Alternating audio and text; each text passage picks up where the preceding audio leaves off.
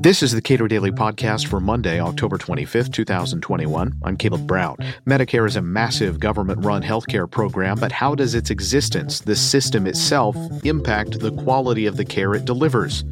Cato's Michael Cannon is co-author of a new white paper on the subject. We spoke last week.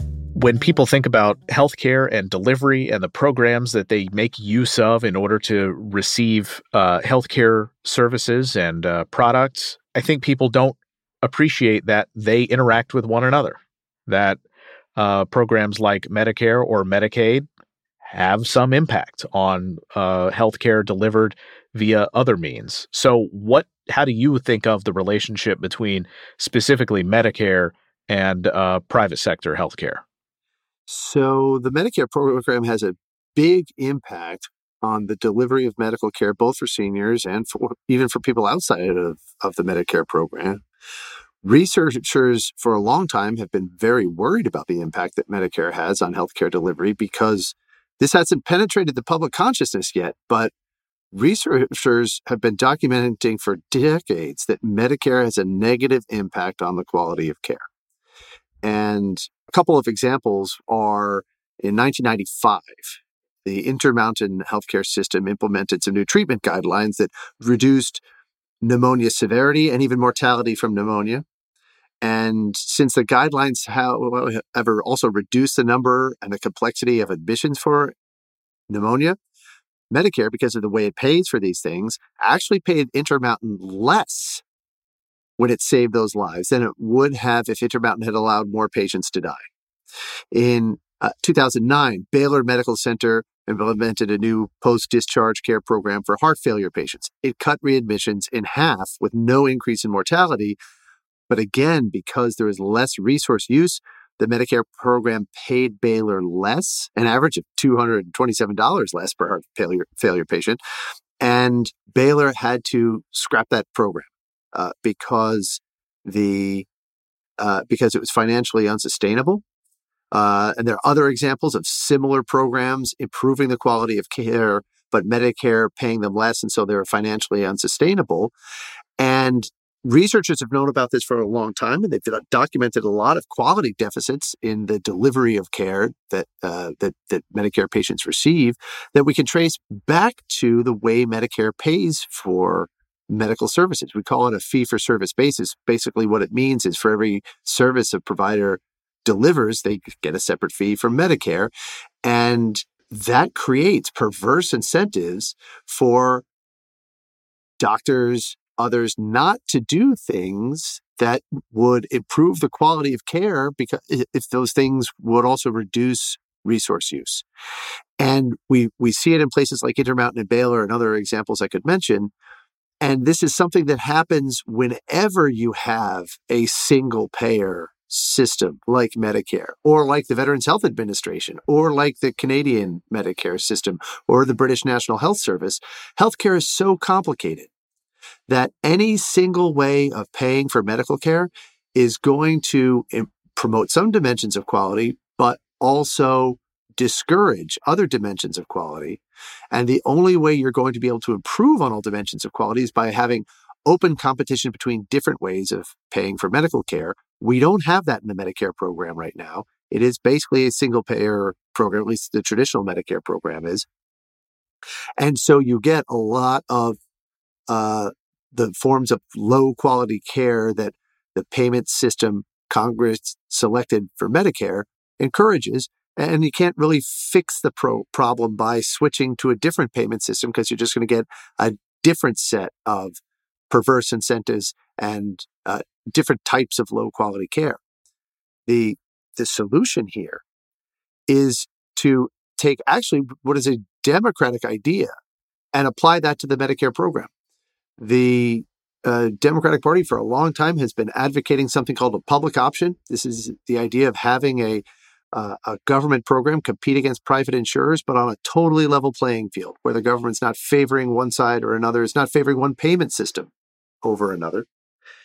And we almost have something like that in the Medicare program, because Medicare enrollees can choose either to enroll in the traditional fee-for-service Medicare program Or they can enroll in what we call a private Medicare Advantage program, where the government writes checks to an insurance company on your behalf, and then that insurance company provides you your Medicare benefits. Right now, there is competition between those private insurance companies and traditional Medicare. It's not on a level playing field, though. If Congress leveled the playing field, then we would have much more robust competition between those private insurers and the traditional Medicare program. We'd have much more experimentation with ways of paying for and rewarding quality in a way that we just don't get in the traditional Medicare program right now. And so the really interesting part of this idea is that if you apply this traditionally democratic idea to the Medicare program, it would deliver higher quality care for Medicare enrollees. But the reason that it would do so is that it would result in a drastic reduction in the government's control over the delivery of healthcare. Applying public option principles to the Medicare program would require Congress and the Medicare bureaucracy to take a step back from dictating benefits and dictating prices and all the other things that it does to control the delivery of healthcare and reduce the quality of care, and let consumers themselves make those decisions in a competitive marketplace. It's a traditionally democratic idea that could dramatically reduce the government's control over healthcare and improve quality along the way. Backing up just a bit, when you describe fee-for-service as the traditional Medicare model, what does that look like in practice? And what are some of the other incentives that are built in when you get paid per service that you provide to a patient? So when you pay healthcare providers a separate fee for each service they provide, that promotes quality in a lot of ways. It encourages the provider to give you all necessary services, any services that might improve your health. It encourages those providers to give them to you. That's good. It also creates perverse incentives, though, because the providers have an incentive to give you care that will help you, and even some care that might help you, and even some care that it's really questionable as whether this is going to help you or not. They just get paid for doing more and more and more. So at the margin, this encourages providers to deliver more services. And there are researchers who have tried to quantify just how much of the care that Medicare enrollees receive is low value or zero value care. And what they've come up with, different researchers using different methods for trying to quantify the amount of waste in Medicare, have sort of converged around the estimate that 1 out of every $3 that Medicare spends does nothing to make Medicare enrollees healthier or happier. Part of the reason for that is just moral hazard generally, but also part of the reason is also because the Medicare program pays providers more for doing more. And when there's so much uncertainty in medicine, the providers, knowing that medicine is on average beneficial, they err on the side of when there's uncertainty, they err on the side of doing more. And that leaves us with a lot of wasteful care. There are other really interesting incentives that paying providers on a fee-for-service basis creates. And one of them is that if a provider finds a cheaper way of delivering the same health outcome, then fee-for-service pays them less for higher quality care and pays more for low quality care. And there's all sorts of research documenting this, that hospitals, for example, can double their net margins when patients suffer post-operative complications after surgery. And if hospitals take steps to reduce post-operative complications, then not only are they out the investment of in those processes that improve the quality of care, but they get paid less from the fee-for-service payers. And so they just don't have an incentive to do these things. They don't have an incentive to invest in preventive care.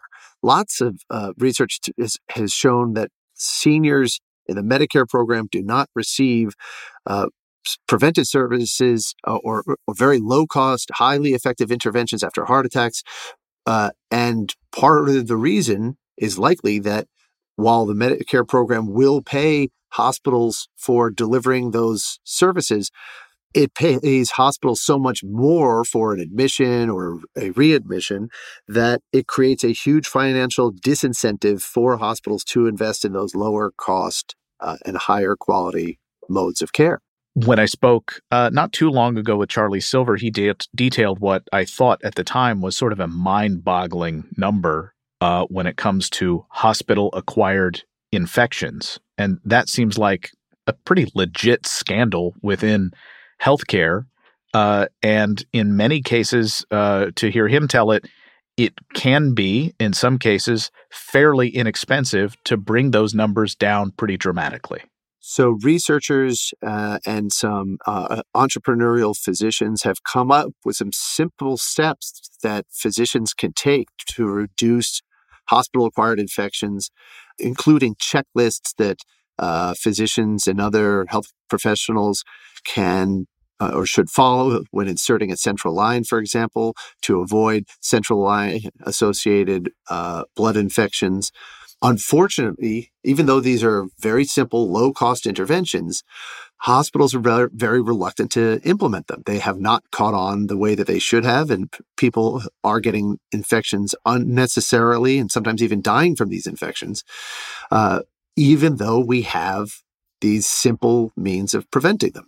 And there's the reasons for this are probably multifactorial, but one of them is that when there are infections or anything, any deficiencies in the delivery of care that results in more services being delivered later on, fee-for-service creates a disincentive for providers to remedy those deficiencies in care because if you do so, you end up getting paid less. And it's really hard to save the world when you can't pay the rent. And so this fee-for-service payment system that Medicare puts in place discourages quality improvements and, as a result, ends up causing, indirectly, a lot of suffering and even death. Look at similar to the numbers for hospital-acquired infections, and even more troubling are the number of deaths due to preventable medical errors. In 1999, the Institute of Medicine estimated that 100,000 Americans die every year due to preventable medical errors. Since then, there have been estimates that say, no, the number is actually much higher, 250,000 or 400,000 is one of the more recent estimates. And if even the middle estimate is correct of 250,000, preventable medical errors kill more Americans than any other cause, except for heart disease and cancer, and perhaps COVID-19 in 2020. And the non-lethal harm from medical errors is 10 to 20 times as large as that. But compare that to the number of Americans who researchers estimate die each year because of a lack of health insurance. At most, that's 26,000. That's too many, but that's an order of magnitude lower than the 250,000 whom researchers estimate die due to preventable medical errors. And again, these are preventable medical errors, or the Medicare program reduces the incentive of healthcare providers to invest in processes that reduce medical errors. And the Medicare Payment Advisory Commission acknowledges that sometimes the Medicare program actually pays more when a patient suffers injury due to a preventable medical error. There are all sorts of harms that Medicare, the single-payer program's payment system, causes, and the only way really to remedy those harms is to allow open competition between different payment systems as a public option framework would allow. Michael Canna directs health policy studies at the Cato Institute. Subscribe to and rate the Cato Daily Podcast pretty much anywhere, and follow us on Twitter @Cato Podcast.